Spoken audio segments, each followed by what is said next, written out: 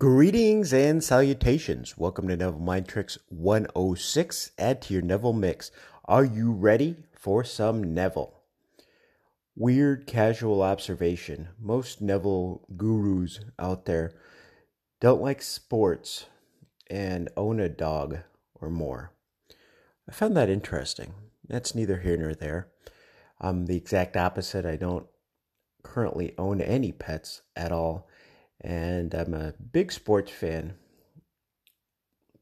Lean more towards football, which I've spoken about in prior episodes. Just a nice casual observation, neither here nor there, but everywhere.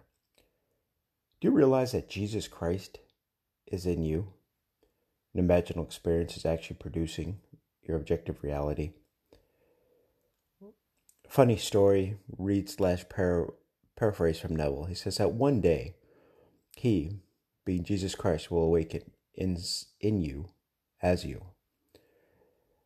And he says that these fellows go forth believing that some strange thing is going to happen and that he, being Jesus, is going to come out of the clouds and shake their hands.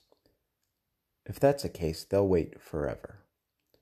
No, your own wonderful human imagination is God. Jesus Christ is in you. Jesus is love. And then just interesting thought, because this was a little bit shorter than I thought, is why don't more Neville LOA gurus like sports? And why do they have dogs? You could be listening to anything in the world, but you're here listening to this. Appreciate that. Let us go into the silence.